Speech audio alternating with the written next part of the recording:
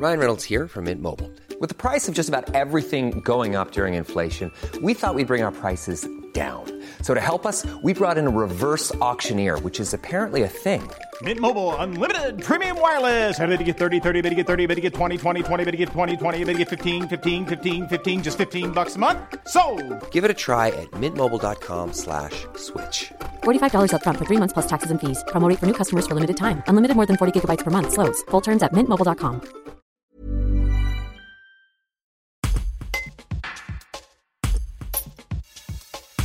Ce samedi, le préfet de la Savoie, Pascal Bollot, a reçu le Dauphiné libéré pour affirmer le soutien de l'État au maire d'Albertville, enjoint par la justice à autoriser la construction d'une école privée musulmane.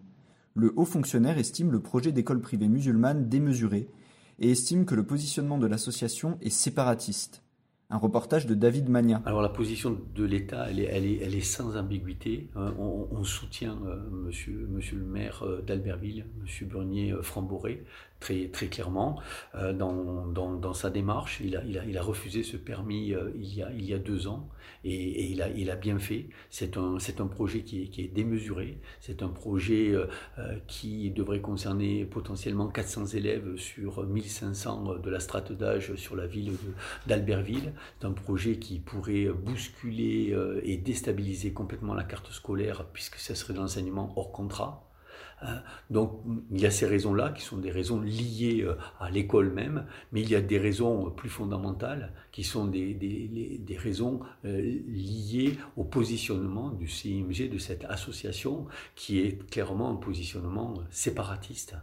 Ce qui est à l'œuvre là, c'est finalement de faire école de contre-république en véhiculant dès le plus jeune âge, puisqu'il s'agit d'enfants entre 6 et 11 ans, dès le plus jeune âge, des valeurs qui ne sont pas compatibles avec la République, sur l'égalité homme-femme, sur le rôle de l'islam politique.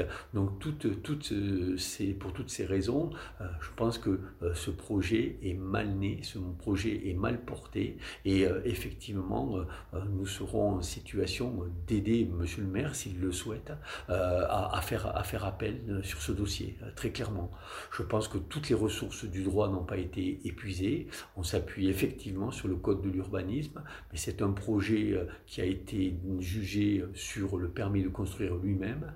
Je pense qu'il y a une approche plus large, c'est l'insertion de ce projet dans l'environnement urbain d'Albertville.